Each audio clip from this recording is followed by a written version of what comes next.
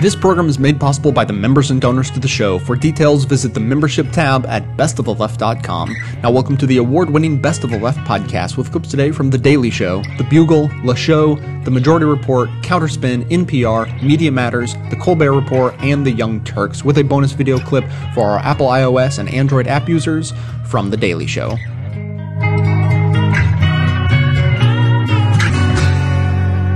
Our top story, of course, tonight, once again, the continuing revelations in the British tabloid News of the World scandal. As you may recall, yesterday, Newscorp owner Montgomery Burns was called before Parliament for a dramatic 3-hour testimony so intense the media mogul managed to stay awake. He managed to stay awake for nearly all of it. This is the most humble day of my life. 'Tis true. For nearly 80 years, Rupert Murdoch has had, for lack of a better term, the run of the planet.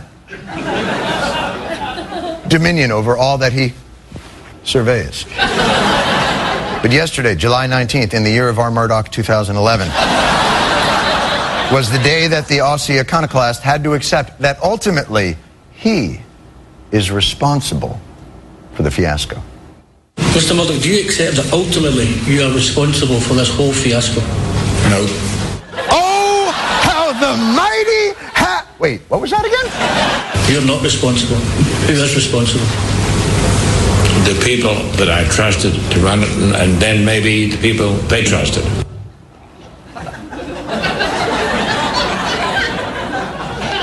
Like, I can see how this is a very humbling day for Mr. Murdoch.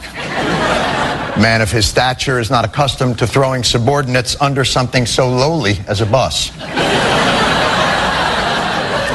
Yes, the number 23 bus to Piccadilly Circus was a rougher ride than normal, as the streets of London were apparently lined with the freshly strewn Newscorp employees hastily jettisoned by Grandpa Disappointment. But as you know, in every cloud there is a silver, or in this case, diamond-encrusted platinum lining. As betrayed, duped, and clueless as Mr. Murdoch apparently was here, there is a sharp young go-getter in the company to turn this whole thing around. Mr. Murdoch, have you considered resigning? No. Why not? Because I feel that people I trusted, I'm not saying who, I don't know what level, but let me down, and I think they behaved disgracefully and betrayed the company and me, and it's for them to pay. I think that, frankly, I'm the best person to clean this up.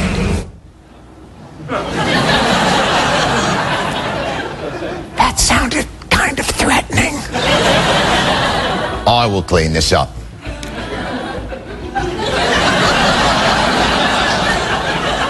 The dingoes will eat well tonight.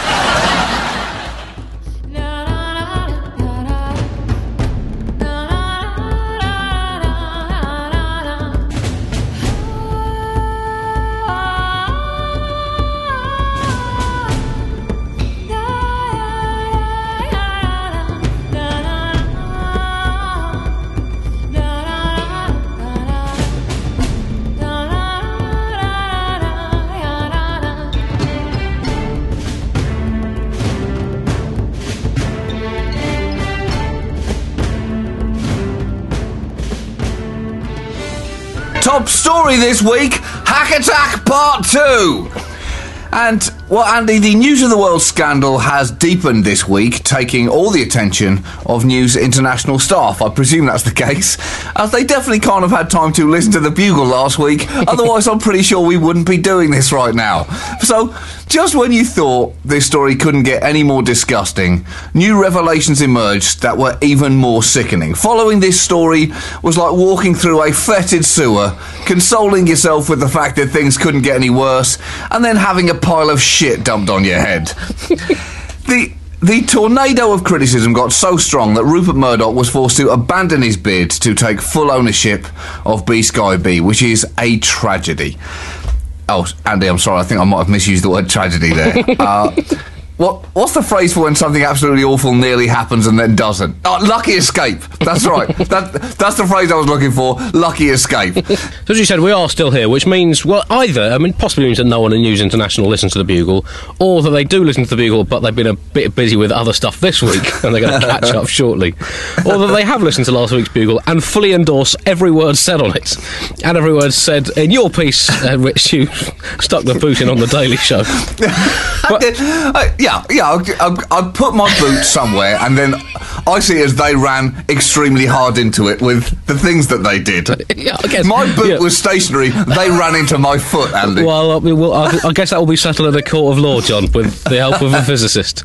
But anyway, I thought I'd better find out for sure, so I hacked into Rupert Murdoch's phone. Oh, that's good. Would you believe it, that his hold music, John, is you singing Bon Jovi's Bed of Roses? And 95% of all of his voicemails are just Rebecca Brooks ringing up and going on about what an absolute dreamboat I am, and trying to persuade Rupert to sanction an Andy Zaltzman swimwear calendar to put out with the Sunday Times. Wow. Well, I won't Weird. do it, Brooks. I'm not a f***ing piece of meat. Unless by swimwear you mean whale skin. I guess that's swimwear of sort for whales. And I want the whale still alive. I'll do your calendar, even though you have now resigned since I wrote the joke. I will do this calendar only if you can arrange for me to be non-fatally eaten by a whale, Jonah style. Because I've always wondered, John, what Jonah must have thought whilst inside that whale, because you know the Bible writers would have spun it like a teenage Chinese ice skater at triple salco practice. Of course, the official line is that God sent the whale, gave little Jonah a complimentary 3-night full board mini break inside it, and then made the whale puke him out in time to get home for his Thursday bridge night. But Jonah's personal diary, however, suggests a slightly different story, recently declassified under the Freedom of Information Act. Day 1. F*** me, I've been swallowed by a fucking whale. I thought I was toast when those sailors took me at my word and lobbed me into the fucking sea, but I've been swallowed by a whale. I always wondered what it would be like to be a bit of plankton. This is going to be awesome. The trip of a lifetime. Day 2. It is fucking disgusting in here. It absolutely stinks of rotting fish, stomach acids everywhere, and the gas. Don't even get me started on the gas. I really need to tidy my room. And the big watery bastard stomach muscles keep contracting and expanding, trying to fucking digest me, so I can't even get 20 minutes skip without being launched around his belly like a rabbit on a roller coaster. Oh shit, I seriously cannot see being eaten by a whale catching on as a novelty adventure holiday. This whale seriously needs to eat some dried apricots if I ever want to get out of here. I'm at the end of my tether, TBH. A diet of half-digested krill and plankton carpaccio is not doing my figure any good whatsoever.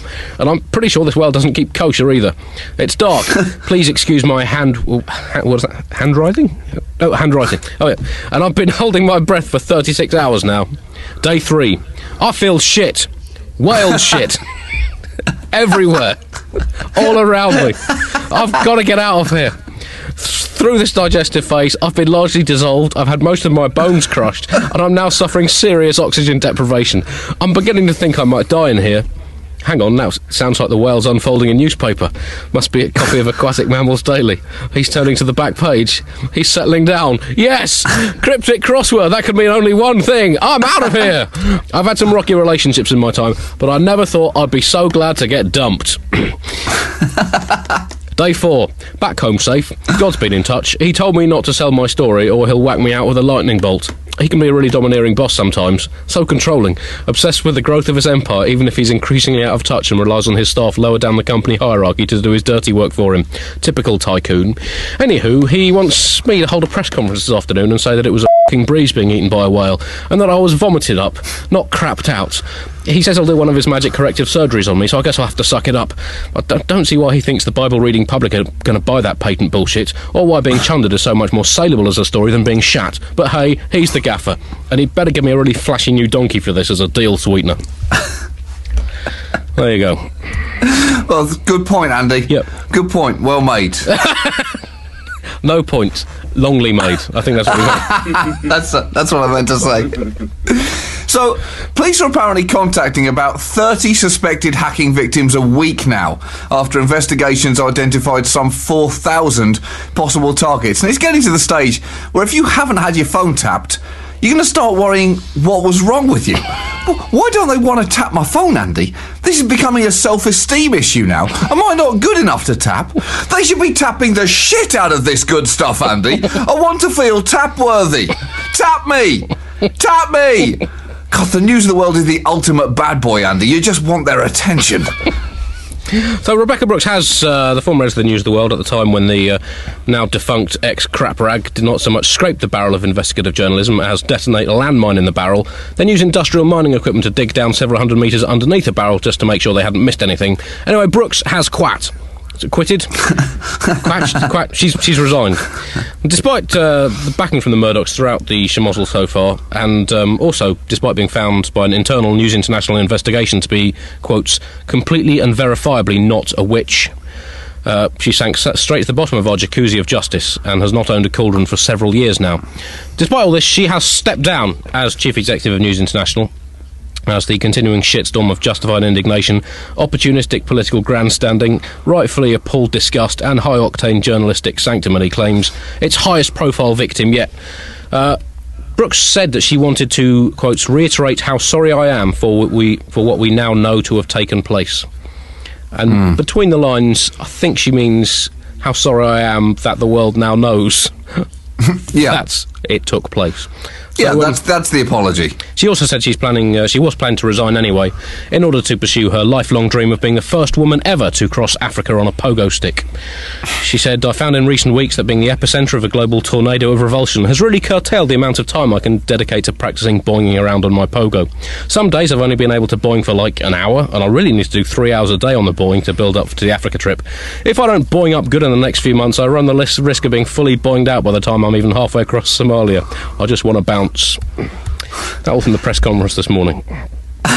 New revelations came out this week about Gordon Brown's financial records being tapped, as well as the newspaper finding out about his child having cystic fibrosis and very classily deciding to run that as a story. And these revelations also led to Rupert Murdoch and his son James being summoned to appear in front of a House of Commons inquiry board next Tuesday.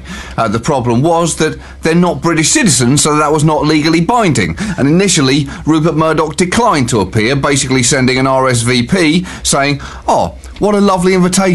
I was so glad to receive it from the court-appointed messenger who placed it in my hand. Sadly, I will be unable to attend due to a prior engagement of not being anywhere near your stupid f***ing inquiry. I hope it all goes well and that you all have a lovely time. Go f*** yourselves, Roop." So, later, reports came out alleging that he'd also claimed he couldn't make it because he was, 1, allergic to panels, 2, was too shy, and 3, had actually died in 1994. So it seemed for a while like we were going to have to trick all three of them into appearing. MPs had looked into what kind of bait they might find the most appealing. Hugh Grant had said he'd be willing to sit inside a sack of cocaine in the hope of tempting them into the room. Then the inquiry would just jump out from behind a sofa and begin immediately questioning them. They'd also looked into hiding an attractive, white, missing 7-year-old girl in there, as well as a footballer and a page 3 model. It was thought there was no way they could resist those three things, Andy. That's their 3 favourite flavours of catnip.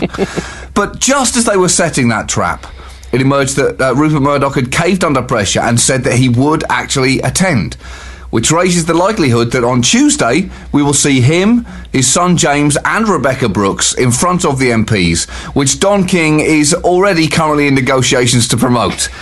And if they do get them before an inquiry, get ready for some pretty nauseating moral grandstanding from the committee as well. Because there are few more disgusting sights in life than politicians ostentatiously criticising wrongdoers who they were completely complicit in not preventing from doing wrong. As you said, there is a bit of a spat now between News International and former Prime Minister Gordon Brown, who accused reporters of, quotes, law-breaking on an industrial scale and acting as a criminal media nexus.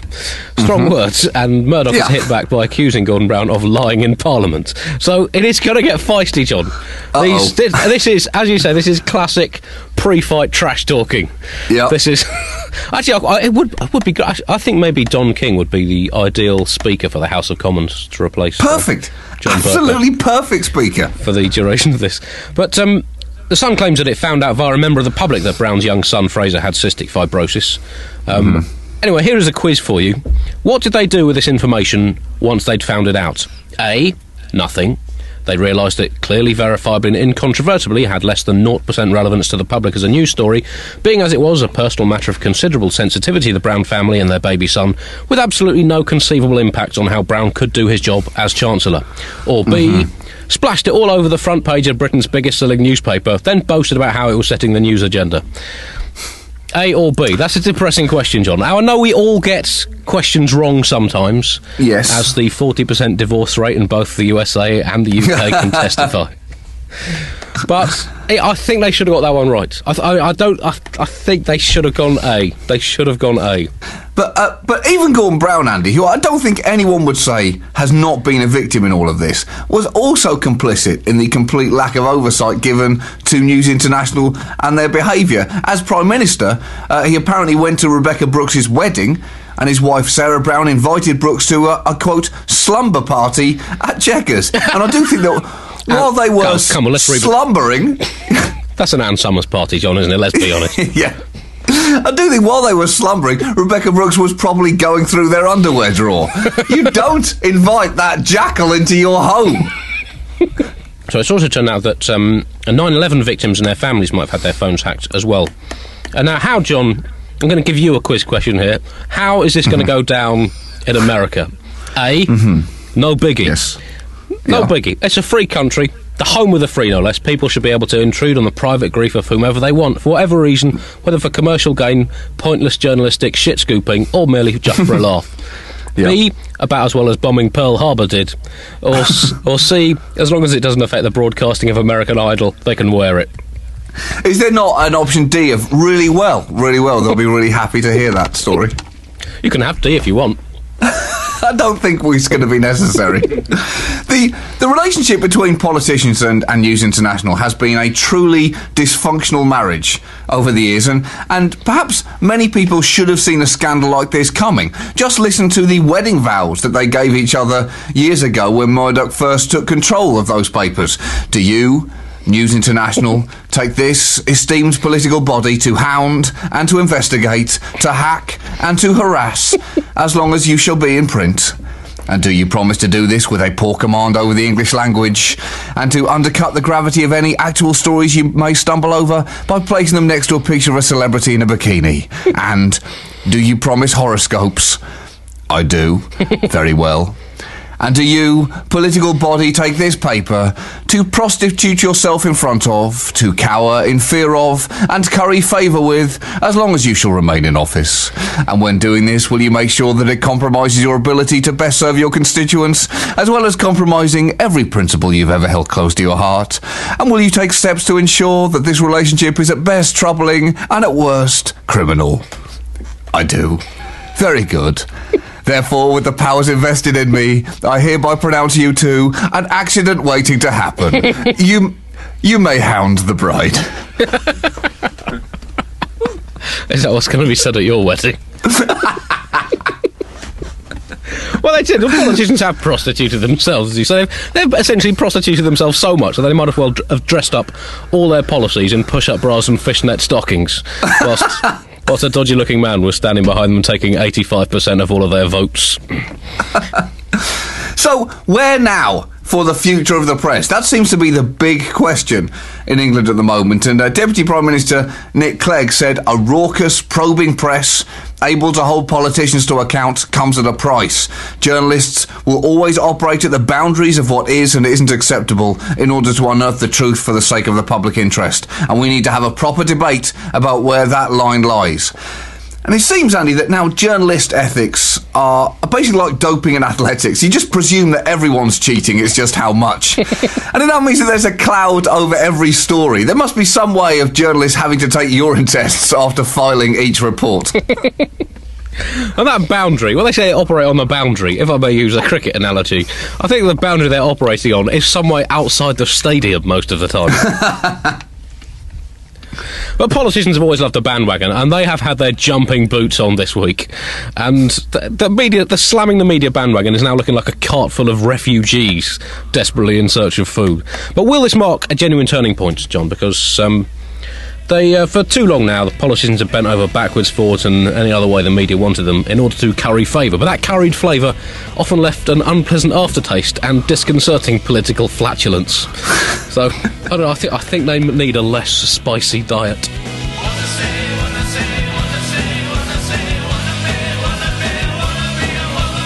The mission of this show is to aggregate and amplify the best voices of the truly liberal media, and now you can play a critical role in helping fulfill that mission.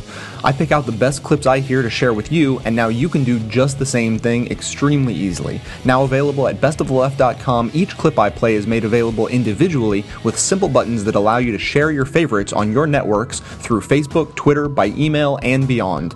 By myself, I can amplify this content to thousands of people, but collectively, we have the potential to reach millions. No kidding. Become your own media activist by taking 1 minute to share your favorite content a couple of days each week, help more people plug into the truly liberal media, and be an integral part of this extremely virtuous cycle. Thanks so much for your help.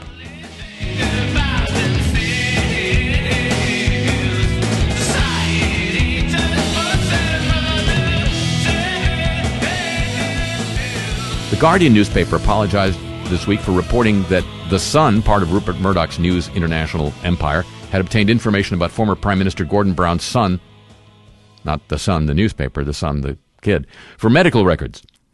The Guardian has played a pivotal role in revealing details of the News of the World phone hacking scandal, but it printed this one-paragraph apology. On page 36, the information came, in fact, from a different source, and the Guardian apologizes for its error.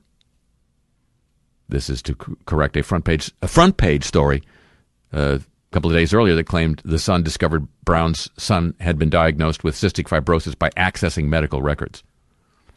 Brown was in tears when he made the accusation. In Parliament, the Sun, the newspaper, not the kid, denied any wrongdoing and said the information came from a member of the public. And now, more, Rupert Murdoch held his head in his hands and repeatedly apologized to the family of murdered schoolgirl Millie Dowler, whose phone voicemail was hacked by the News of the World. He apologized to Millie's parents, Sally and Bob, and sister Gemma, and said, quote, "This never should have happened," unquote. I guess meaning the hacking, not the apology. I don't. Speaking outside the hotel where the meeting took place, the family's lawyer said, quote, "He was humbled," speaking of Rupert Murdoch, "to give a full and sincere apology to the Dowler family. I don't think," the lawyer continued, "somebody could have held their head in their hands and said sorry so many times," unquote. By the way, in case you didn't know, the News Corporation on Thursday hired the crisis management consultancy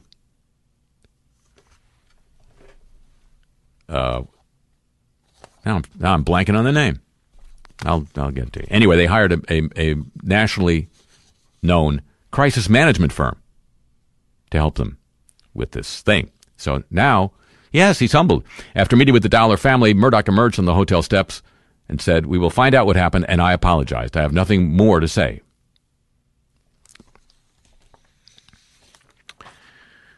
Then there's this from the head of Dow Jones in this country, and a man who's owned by News Corporation, a man who's worked for Rupert Murdoch for 52 years. "Dear Rupert, I've watched with sorrow from New York as News of the World story has unfolded. I've seen hundreds of reports of both actual and alleged misconduct. The pain caused to innocent people is unimaginable." Edelman is the name of the company, sorry. "The pain caused to innocent people is unimaginable. That I was ignorant of what apparently happened is irrelevant, and in the circumstances I feel it is proper for me to resign from News Corporation and apologize to those hurt by the actions of News of the World. With my warmest best wishes, Les Hinton." And then there's the apology that appeared as a paid advertisement in almost every English newspaper this weekend.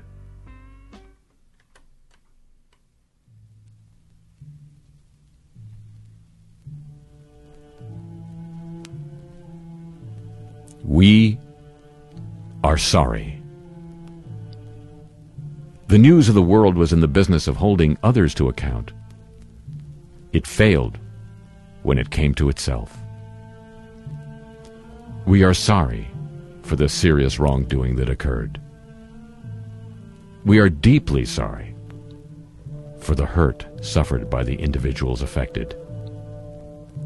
We regret not acting faster to sort things out.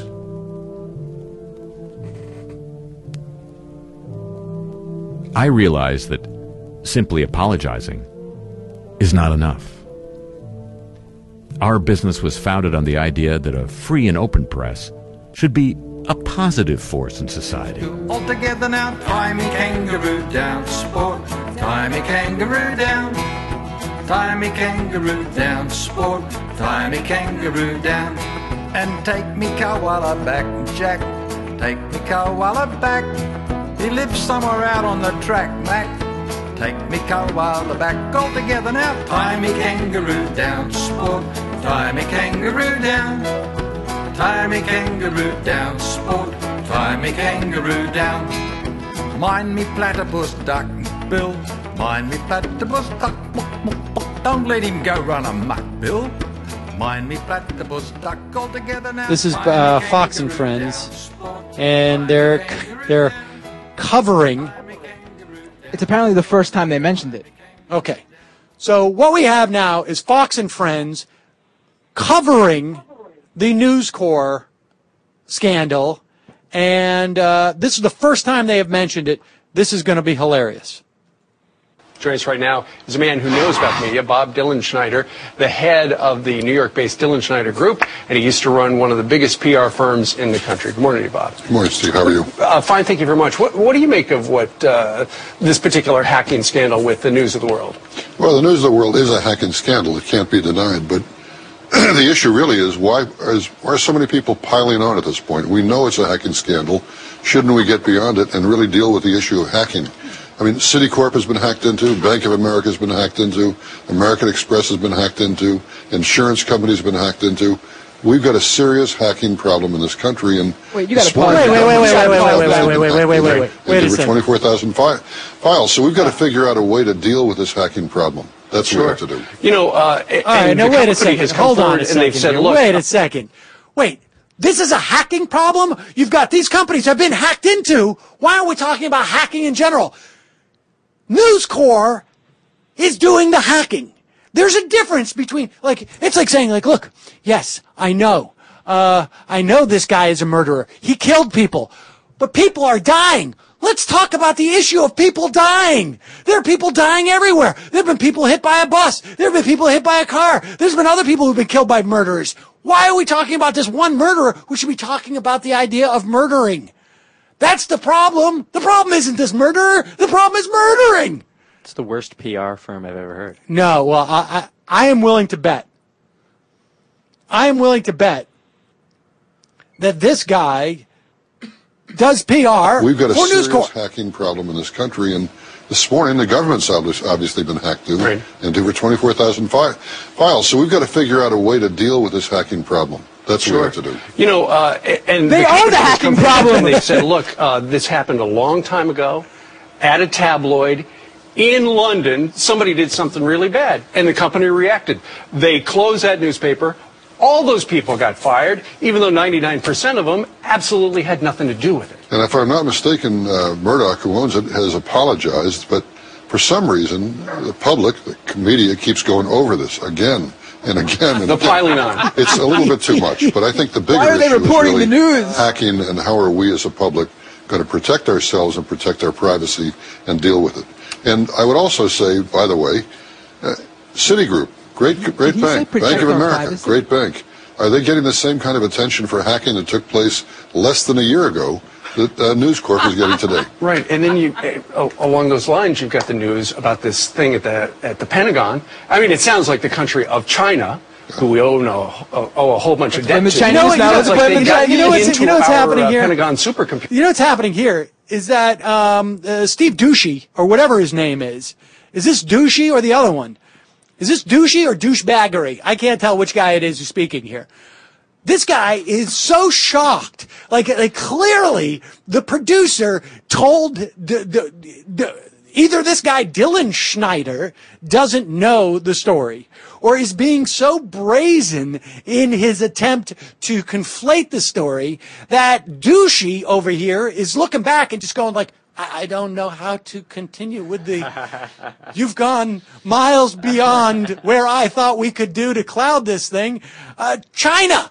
What about China? It's like China over here. Surprised he didn't go ground zero Mosque. And sucked out 24,000 different files.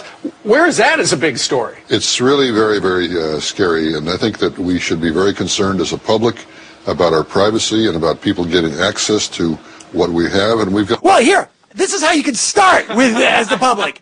Stop the news organization that has been professionally hacking thousands. They have admitted to hacking 4,000 voicemails, at least. To find ways to defend ourselves. Sure. And one of the other things about... the first thing you can do to defend yourself, close Newscorp down. That would be the first thing you can do. Media piling on. And, you know, you look at some sites, you would think that Martians had landed in New Jersey again. We've got some serious problems in this country right now. We are teetering on default. There are people, there's Martians landing in New Jersey. In government-funded helicopters. The name of this segment was like, can we actually see, let's just, this is like one of those things where the producers are like drunk, like at like midnight last night, they're drunk, they're high, and they're going, dude, do you think we could actually do a segment which made it sound like News Corp was the victim of hacking? Come on! I don't know, I'm going to type it up right now! And then they were too fucked up, and they forgot that they left it in the computer system, and then someone picked it up the next morning. Hold on, I'm going to keep playing this. Let's see here. Problems in this country right now. We are teetering on default. And what do? They talk about this. We've got major problems in the country. John Boehner's dealing with tough problems. The president's dealing with tough problems. We have problems in the states. And we're dealing with this issue over in London that took place more than a decade ago. Sure. I don't quite understand it. And Mr. Murdoch himself has said that he's going to cooperate. He's going to show up at Parliament next week. Why is he cooperating? How can he do this when we're so close to default? Who headed up that unit is calling it quits. All the right things have been done from a crisis point of view in terms of this news of the world issue. It really should get put behind us. Investigators, the courts should deal with this, and we should move on and deal with the important topics of the day. I think you're right. All right, Bob Dylan Schneider. Good to see you. Pleasure to see you right here on the big desk. Always good. Thank you. Pleasure to see you right here. I don't think so. There you have it. That is stunning. That is stunning. But you know what? It's their demographic is totally listening and not understanding. They're just hearing hacking everywhere. Hacking? What's going on? We're all being hacked. Oh my gosh. How come nobody's talking about Citigroup? Unbelievable. That is fantastic. Bob Dylan Schneider, I hope he got paid well for that. It's I guarantee you, by Monday, we're going to find out that he's either being paid by News Corp or he's dating Steve Ducey's daughter or something. We have another great Fox clip. What is the, okay, yeah, this is a good one. So, when they're not trying to pretend that this whole News Corp hacking story, there's really no difference between actually doing the hacking or being a victim of hacking. It's the same thing. The word hacking is involved. That's all that's important. When they're not doing that, they are either being just blatantly stupid or, again, trying to pursue this false meme that there was no terrorist attacks under George Bush. They're not conservatives. These people are right-wingers. Let's put it what they are. And by the way, George Bush didn't scare seniors. That's right. What he did was saying, if we don't go into Iraq, we're going to be subjected to weapons of mass destruction, which we still haven't found. But Leaving that aside. That is so ridiculous. No, it's not. Yes, it is. Why? And I've just about had it with liberals who bring that up all the time, and it's just baloney. And there are so many. Everybody had the same information. Even one of your favorite liberals, John Kerry, they all voted for it. Secretary Clinton when she was a senator. So why don't we just take Iraq, WMD off the table? We can talk about Social Security. Well, you know what? Whether they did or didn't, America was certainly safe between 2000 and 2008. I don't remember any terrorist attacks on American soil during that period of time. No attacks on American soil between 2000 and 2008. No attacks. I mean, aside from the anthrax and that thing in North Carolina and what was that other one? God damn it. I always forget this one, too. They tell me never to forget, and I just can never remember. That's right. It had to do with, it happened on Rudy Giuliani. No, I meant 9/11. That's what I meant. I'm sorry. Well, I get confused between the words 9/11 and Rudy Giuliani. He doesn't even remember it either, if you remember a few months back. Unbelievable. Fox in a free fall. And, all I can say to that is...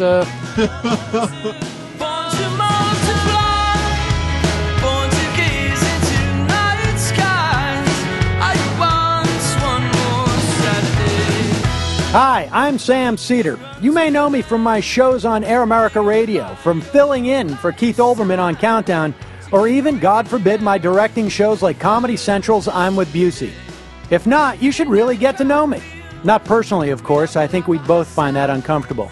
But if you're a fan of the best of the left like me, I think you'll enjoy my daily live show and podcast, The Majority Report, at majority.fm. It's a daily dose of political news, analysis, and guests like Chris Hayes, Robert Reich, Digby, comedians like Mark Maron, Janine Garofalo, filmmakers like Morgan Spurlock and Lucy Walker, and on occasion, between my rants on raising taxes, ending wars, and decorporatizing our democracy, I can be mildly amusing. I'm unbought and unbossed daily on The Majority Report at majority.fm.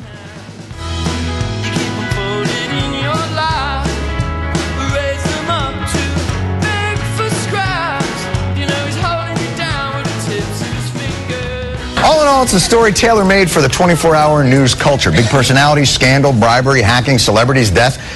But one network has been reticent to dumpster dive into any aspect of the story, other than their sheer disappointment at some of their competitors' behavior. We've got some serious problems in this country right now. We are teetering on default. And what do? They talk about this. Virtually every tabloid is guilty of some kind of offense. Why are so many people piling on at this point? We know it's a hacking scandal. Shouldn't we get beyond it? The left has been out to get Newscorp, especially Fox News Channel, and the Murdoch family for years. Murdoch, who owns it, has apologized, but for some reason, the public, the media, keeps going over this again and again and again. The piling on. This is the biggest case of piling on since the last rugby game I saw. Rugby? By the way, if you're going to kiss Rupert Murdoch's ass with a reference, at least call it Aussie Rules Football. Anyway, I thought you were going to say the biggest case of piling on since Common read a poem at the White House. But maybe your competitors are taking an unseemly amount of pleasure. Maybe your competitors are taking an unseemly amount of pleasure, but perhaps they don't have Fox's finely tuned sense of proportionality. They don't have the ability to be able to spot stories of real criminality and import, like the crimes of, let's say, NPR. A national public radio executive caught on tape in a bigoted, hate-filled rant. Juan Williams fired by NPR for saying he gets nervous when flying with Muslims. The upheaval at NPR reached its zenith today. President Obama still supports giving NPR your tax dollar money. The NPR scandal is the left-wing media playing that down. Liberals are intolerant. We've linked in NPR to Soros. We know what they're doing over there. The corruption is now so widespread, it has succeeded in permeating every area of the mainstream media. These crackpots at NPR. The totalitarian tactics of the left. Is NPR an agent somehow of a jihadist inquisition?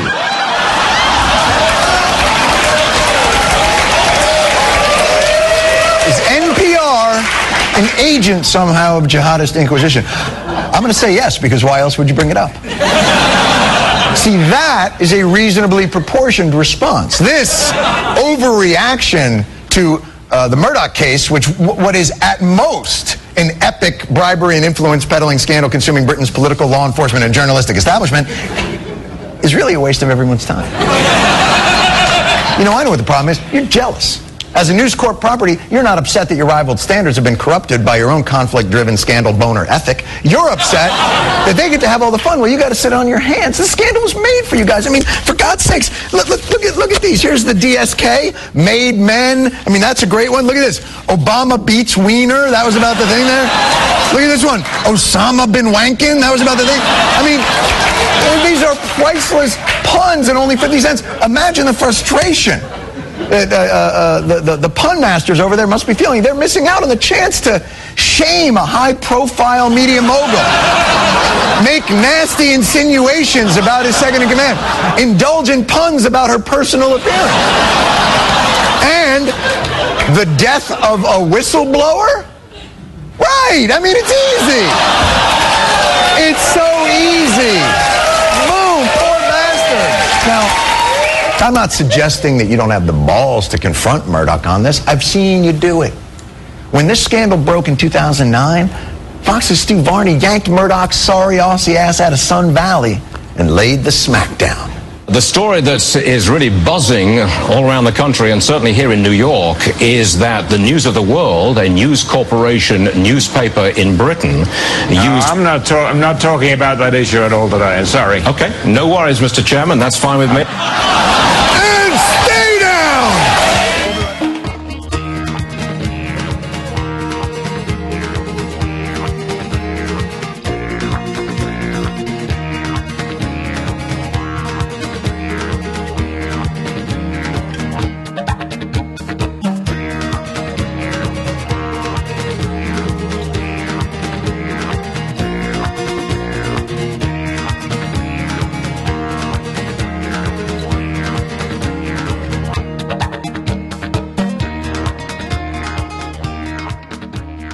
Rupert Murdoch defenders inside the News Corp empire are circling the wagons. The morning show Fox and Friends interviewed PR pro Robert Dillenschneider, who judged that Murdoch had done all the right things and declared it time to move on. Host Steve Doocy agreed, chiding media for not covering more important issues before presenting a performance by the aging boy band Lifehouse. Bill O'Reilly, who called for arrests in the 2008 hacking of Sarah Palin's email, was strangely silent on the more serious crimes, including police bribes and hacking crime victims' phones, now alleged against News Corp employees.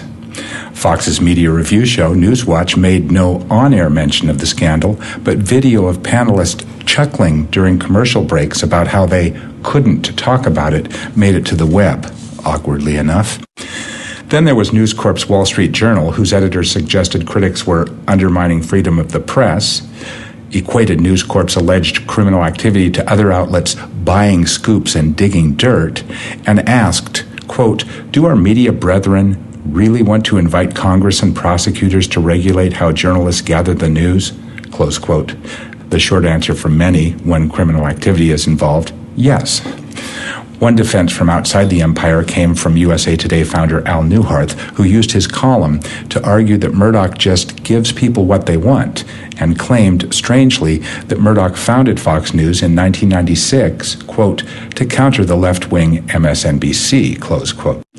In fact, in those early years, MSNBC leaned rightward, featuring the likes of Laura Ingraham, Oliver North, and Ann Coulter. MSNBC didn't begin assembling its current liberal evening lineup until 2003, when Keith Olbermann was hired.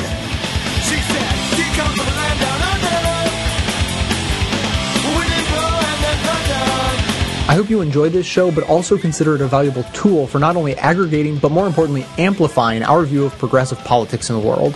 So if that's true, I ask you to support this work by becoming a member of the show at whatever level you're able, as anything from a basic leftist up through the ranks of socialist, communist, Satanist, or even the most reviled level of support, George Soros. I produce 11 episodes a month of fearless coverage on all the hot-button issues we face, maintaining a rock-solid schedule. So if that sounds worth supporting, please consider signing up to donate as little as $5 $5 a month or even $55 a year. Members also gain access to bonus audio and video content that doesn't make it into the show itself. So for a concrete way to support a strong progressive voice, please visit the membership tab at bestoftheleft.com.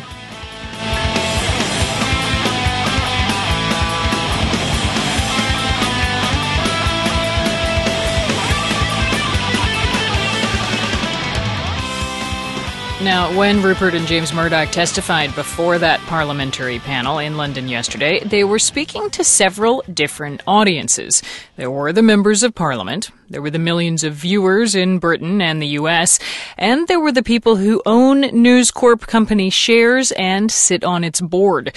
NPR's David Folkenflik says there are now very real questions about how tightly the Murdochs will be able to control their media empire. From the opening moments, Rupert Murdoch made clear, even in crisis, that News Corp, while a publicly traded company, is very much propelled by the vision of one man. He interrupted his son James to make the point. As for my comments, Mr. Chairman, and my statement, which I believe was around the closure of the News of the World newspaper. Before you get to that, I would just like to say one sentence. This is the most humble day of my life. The problem for the Murdochs is fundamental. They've made a lot of money for shareholders. But if they knew what was going on, they either condoned or ignored what are likely crimes. Rupert and James Murdoch repeatedly said yesterday they did not know what was happening well below them, in which case, why would anyone want them to run the company? Labour MP Tom Watson asked the senior Murdoch why News Corp didn't instantly investigate reports the paper's reporters bribed police for information. I didn't know of it. I'm sorry, if I can just say something. And this is not as an excuse, maybe it's an explanation of my laxity. The News of the World is less than 1% of our company. I employ 53,000 people around the world who are proud and great and ethical and distinguished people. Just a rounding figure in his company's bottom line, and perhaps therefore not deserving of his full attention. And yet Murdoch is not known for laxity. He's known for being hands-on. Yesterday, he deflected questions to James Murdoch, and the one-time heir apparent faced his own difficulties. The scandal first erupted 5 years ago after complaints from Princes William and Harry of phone hacking. The paper's royals editor and private eye went to jail. An isolated case, the company said then. James Murdoch testified he was jarred by evidence in a lawsuit filed by movie star Sienna Miller. As soon as we had that new information at the end of 2010, which indicated to us that there was a wider involvement, we acted on it immediately. But the year before, in 2009, the Guardian newspaper's exposés indicated dozens of celebrities and politicians had been illegal targets of the tabloid. James Murdoch himself had approved a secret payment of more than $1 million to settle a professional football figure's complaints.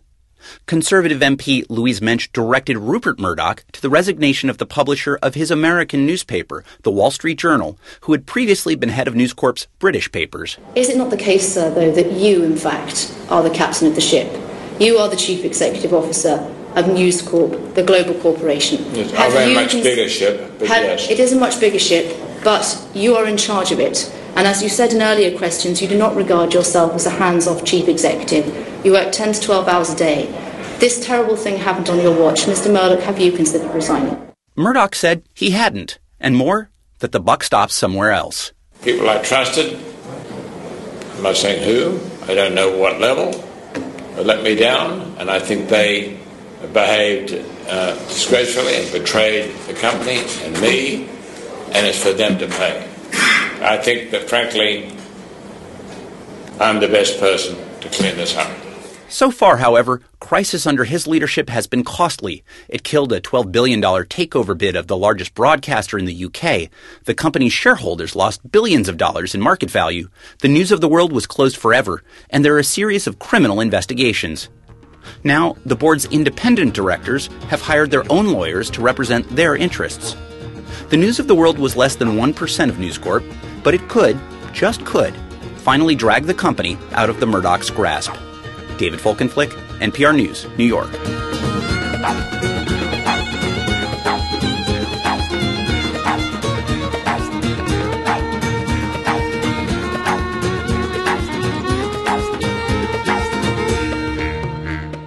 This is the Media Matters Minute. I'm Tori Brown. Today, Newscorp executive Rupert Murdoch and his son James Murdoch were questioned before a committee of the British Parliament over their knowledge of the company's phone hacking scandals. Here are some highlights. I would just like to say one sentence. This is the most humble day of my life. I'm not really in touch. I've got to tell you that I spend if there's an editor that I spend most time with, it's with the editor of the Wall Street Journal. And because I'm in the same building. But to say that we're hands off is wrong. I work a 10 or 12-hour day. Mr. Murdoch, do you accept that ultimately you are responsible for this whole fiasco? No. You're not responsible. Who is responsible? The people that I trusted to run it, and then maybe the people they trusted.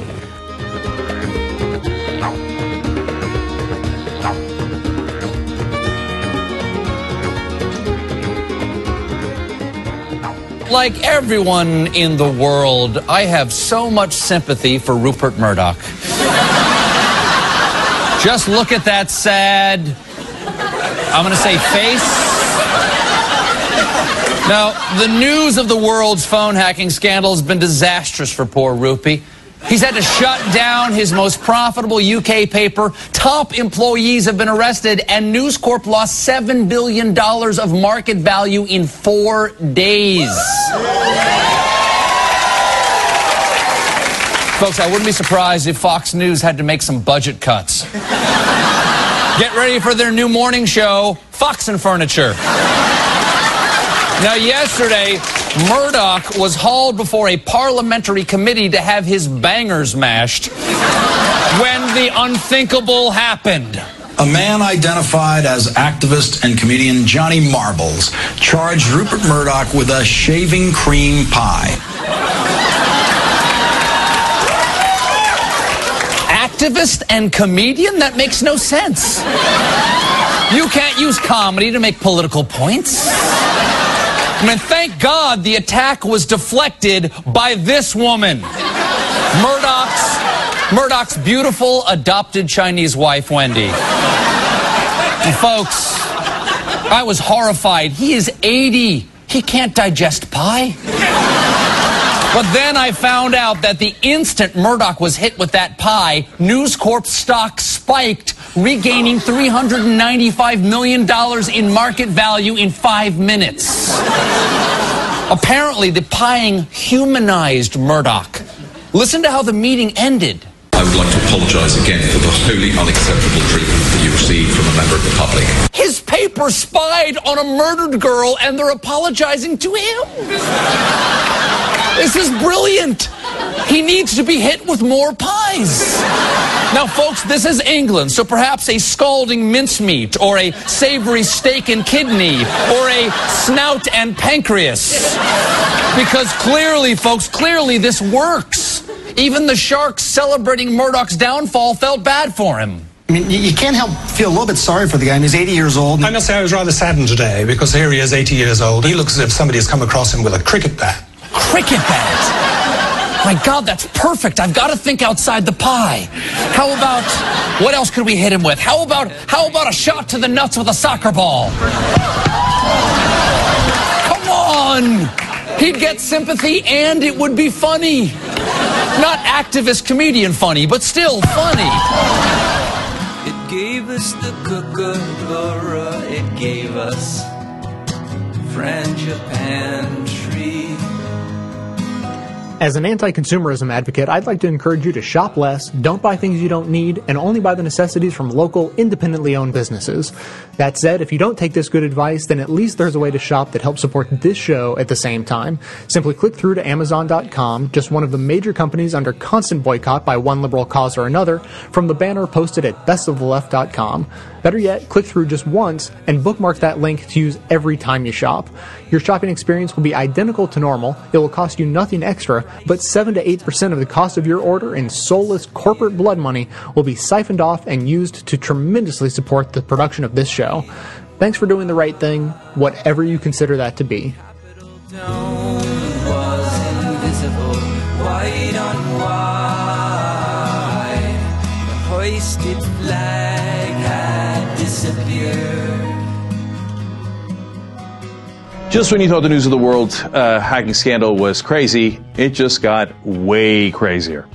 A guy by the name of Sean Hoare was the first named journalist to allege that Andy Coulson, who you remember, of course, was the editor and the Downing Street communications chief for News of the World, was involved and had authorized the hacking of these phones. So he's the first journalist to point that out. He's now dead. Police found him deceased in his home. And, you know, first of all, it's a little curious, right? The guy who had started this whole stuff and who had named Andy Coulson and had said Andy Coulson is, quote, Andy Coulson's charges that he was not involved and did not authorize it was, quote, a lie. It is simply a lie. And he also said, quote, there's more to come. This is not going to go away. And he had named a private investigator who said he had links with News of the World. Okay? So this guy was absolutely critical in pointing out who was doing this hacking. He worked at News of the World, and so that's why he knew. Now he shows up dead. Okay, well, we don't know enough about it yet. But here are the other parts of the story that made me go, this is really strange. So people call it in. The police arrive at 11 a.m. Okay. They stay around till 3 p.m., but then some of the family of the deceased show up, and the police totally leave. As soon as the family shows up, they pack up and they leave, which is already incredibly weird. It's a crime scene, or possibly a crime scene. We don't know, right? But the guy is dead. You probably want to make sure that you've got the evidence, etc. It almost seems like when the family showed up, the police got the hell out of there. And then they don't come back to actually do forensic evidence with what is called a, quote, scientific services unit until 9:15 p.m. So the call comes in at 11, or they arrive at the house at 11, they leave at 3, and then they come back to do forensics at 9:15 p.m. That's incredibly strange. So you add on top of the fact that the first guy to name Andy Coulson, among others, for this News of the World scandal, it winds up dead, and you add police who have been involved in this scandal all along, by the way, and several of whom have been arrested, now all of a sudden do this incredibly weird investigation here. And now the third part of it is, it turns out that Sean Hoare was also talking about how News of the World used the police and their technology to locate people using their mobile phone signals. It's a thing called pinging, and it was done in exchange for payments to police officers. So here's how it would work. News of the World editors would go and ask the police, hey, I'm trying to locate, for example, Sienna Miller. That's the celebrity that they had tapped into her phones and had litigation with her accordingly afterwards, etc. So they say, where's Sienna Miller? The police use their technology, which they're supposed to use to chase criminals, to find a celebrity or whoever else News of the World is looking for, and they report it back to the paper, and the paper sends paparazzi, etc., and figures out where they are. And in exchange, the police get money, a bribe. Massively, gargantuanly illegal, and a horrible abuse of the police in the UK. So that's the guy who reported on that, who explained that, who was basically, not basically, is a whistleblower, is now dead and had this incredibly strange police reaction to his death. How you like them apples?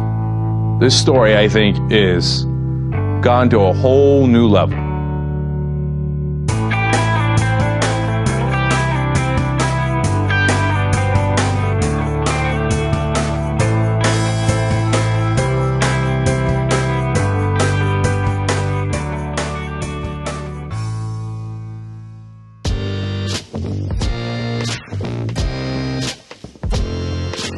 Jay, this is Dave from Olympia, Washington. Calling about the most recent Best of the Left, the Cost of War show. And this is actually my first call in about your most controversial source, Mumia Abu Jamal. And I'm a fan of multiple voices in the media. I don't think you should stop playing him. I think he's an important part of the spectrum of voices. But in this case, I think he's wrong. And maybe in one minor quibble, in objecting to what's going on in Libya, which is, everything he says, unconscionable, civilians are dying. he refers to Gaddafi's state as a, I need to quote, but a stable country pursuing the goals of his own people in their own way, which is wrong. That's not true. Libya is a autocratic kleptocracy. It's built around centralized power of, for, and by Gaddafi and his children. There is, I don't think, anything in the structure of the state that is built out of concern for the people unless they are close business allies or relatives of Mr. Gaddafi. But other than that, he makes a good point. Just the jarring misstatement of fact was enough to get me to calling. Hadn't called in for a while and felt the need just to touch base and say, hey, keep doing all the good stuff you're doing, the new stuff on the website and the outreach and spreading the liberal word. Good stuff. Thanks, Jay. Bye. Hey, Jay, this is Carter from Denver again. I just want to respond to Amol Jabbar's comments on your last podcast about the police state. Or, no, not police state, foreign policy, excuse me, and Libya. And I was very surprised on the fact that he seems to take a very lenient stance on Gaddafi. Gaddafi has committed atrocities and continues to commit atrocities on his own people. So, as diverse as the interests of Western powers may be in Libya, I think the rebels do have a cause of freedom and freedom from Gaddafi's forces in their own respect. I don't think Gaddafi at all was a good person to be in power. I think he went insane with power. And, I've read Al Jazeera, BBC News, MSNBC, multiple news sources on him, and they're all bad. So I think the big point of his argument was nullified by the fact that he made no mention of the atrocities Gaddafi has committed on his own people. And I think that is something worth mentioning. And, it's not always as one-sided as one thinks. There is a gray. And Gaddafi is probably more on the line of wrong than right on this. So, thanks for letting me ramble, and keep up the show. Thanks. Jay, this is Dave from Olympia, Washington again. Wow, twice one episode. The very next clip in the show, Common Sense, I think, starts out with just, again, I gotta call it a factually incorrect information. The point of the clip that we need to question the War Powers Act and all about, but, again, I just feel compelled to call out that the fallacy that all technology is bad, and in fact it's the act of researching it and doing science that's the problem, the fallacy he starts out with. And then going on to pull the example of the Japanese rejection of firearms as an example of this is just crazy because, one, the technology existed. The science is real. What was it put to? What was the use that it was put to is what made it good or bad in the situation. And then in the specific example of Japan, the firearms were rejected because they were felt to be a threat to the existing power structure. If any commoner can pick up a gun and shoot it and kill a samurai, oh God, that puts power, that distributes power, that puts power in the hands of little people. That makes a revolution possible, and we simply can't have that. So we have to, if we want to maintain our power structure, we will do without these guns. It wasn't a egalitarian thought or a thought for the common man to, we want to have less violence. We can't have these Kennedy's horrible weapons in our society. They love those horrible weapons until they started the thought that they might affect their political power structure. Sorry for criticizing twice on one episode, so let me throw in Hero of War, the song by Rise Against is one of my personal favorites by that band. I can't listen to it without it bringing a tear to my eye. Especially the third verse, which you didn't get to, but in a particular clip. But well chosen, Jay. Well chosen. Keep it up.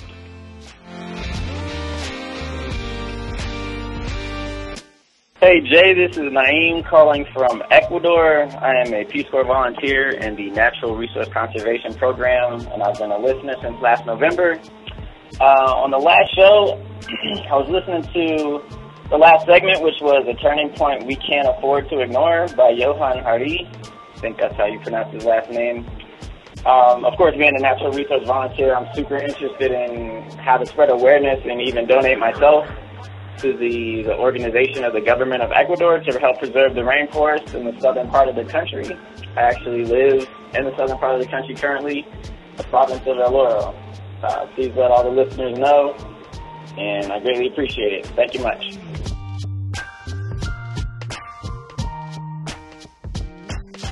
Thanks for listening, everyone, and thanks to all those who called into the voicemail line. If you would like to leave a comment, question, or activist call to action yourself to be played on the show, the number to dial is 206-202-3410. Today I'm going to respond to a couple of emails that I got. I don't need to read them or anything, but they were in response to clips played several episodes back. These are from episode 504, and the two clips in question were from PBS's Need to Know and then also my friend David Packman, and both clips were concerning the contradiction between actual facts and human emotions, and how when people hear facts that don't jive with what they already believe, they dismiss those facts as, being not credible or whatever, and so they kind of become further entrenched in the beliefs that they already had, and it becomes incredibly hard to expose anyone to contrary information and get them to believe it. And then on top of that, of course, there's the ongoing problem of it being incredibly hard to get people to be exposed to contrary information in the first place before they're even given a chance to disagree with it. And so I got a couple of emails basically saying, hey, I liked these clips, but do you recognize the irony of you playing them on a show that caters to the exact problem that they were discussing? That this show is obviously absolutely handcrafted to not expose you to information that is contrary to what you already believe. And the answer to that is yes. I do recognize the irony of that, and I do know that this show is part of the problem, and in addition to being the solution for many people. And I mean, for me, this show is the answer to a question that I had years and years ago. If I wasn't making this show, I would be the biggest fan of this show. This is exactly what I wanted to listen to. I wanted for it to exist, so I just went ahead and made it myself because no one else was doing it. So I knew that I wanted to listen to it. I assumed other people would too. So here we are. But yeah, I totally recognize how bad of a situation we're in the kind of news cocoons we can put ourselves in, where we don't get exposed to information we don't already agree with. And I simply don't know how to fix that problem any better than any of you do. And I've been putting thought into it for a long time. I wouldn't know how to do it in general, and I definitely don't know how to do it myself. I guess basically those two emails were like, I'm surprised that you played those clips and then didn't talk about it, because it seems kind of relevant to what you do. So, I'm a little late, but here we go. My thought is that it's obviously up to every individual to create their own variety of news sources that they're going to pull from. And so I'm a news source, and I'm not even a news source. I'm a news aggregator. And it's not my job to produce the best of the left and also a healthy dose of the right so that you can make informed decisions based on a wider range of perspectives podcast. Although, to be fair, that was my original idea. It just so happened that URL was taken. So I said, screw it. I just cut it down to Best of the Left and stuck with that. But, at this point, it'd be crazy to change. So changing the format of the show to provide other different perspectives, I don't think makes sense. And then also, people have asked, have you ever thought of doing Best of the Right? Or maybe you'd call it Worst of the Right, depending on who you're catering to. And the answer to that is, first of all, no, because I don't have time. Also, no, because someone else should do that. I don't know why they haven't. And third, if I tried to do it myself, that would be horrible for my health. I don't know how the people at Media Matters do it. I think that they must have a really, really good health plan, because if it was my job to listen to right-wing media all the time, I would have horrible health problems. I don't know why that wouldn't be true. It's stressful stuff to listen to. So I don't know. That's where I'm at. This hasn't been an incredibly informative commentary because I don't have any answers for you. And so all I can do is encourage everyone to do their best. If Best of the Left is a tiny portion of your news source, and you go out and find a bunch of other great eclectic sources, I think that is probably the best. And we all do the best we can, and you can't expect much more than that out of people. The bottom line, though, I definitely saw the irony, and I know I'm part of the problem. We can all agree on that. So that's going to be it for today. I just want to thank a couple of members. Of course, as I always do, Claudia D. signed up for her Socialist yearly membership back on March 17th. Thank you very much, Claudia. And Mark H. signed up for a leftist membership and also paid for a full year in advance on January 2nd. So huge thanks to Claudia and Mark and all the members and donors who keep the show going. Everyone can support the show just by telling everyone you know about it and by spreading the word of Clips online using our social networking features integrated into the website now. You can stay tuned into the show between episodes by following us on Facebook and Twitter, and for details on the show itself, including links to all of the sources and music used in this and every episode, all that info is always posted in the show notes on the blog. So coming to you from far outside the conventional wisdom of Washington, D.C., my name is Jay, and this has been the Best of the Left podcast, coming to you 11 times a month thanks entirely to the members and donors of the show from bestoftheleft.com. It's now black and white, 'cause you took apart a picture that wasn't right. Pitch burning on a shining sheet, the only maker that you wanna meet. A dying man in a living room, whose shadow paces the floor. He'll take you out in the open door. This is not my life. Just a fond farewell to a friend. It's not what I'm like. It's just a fond farewell to a friend. I couldn't get things right.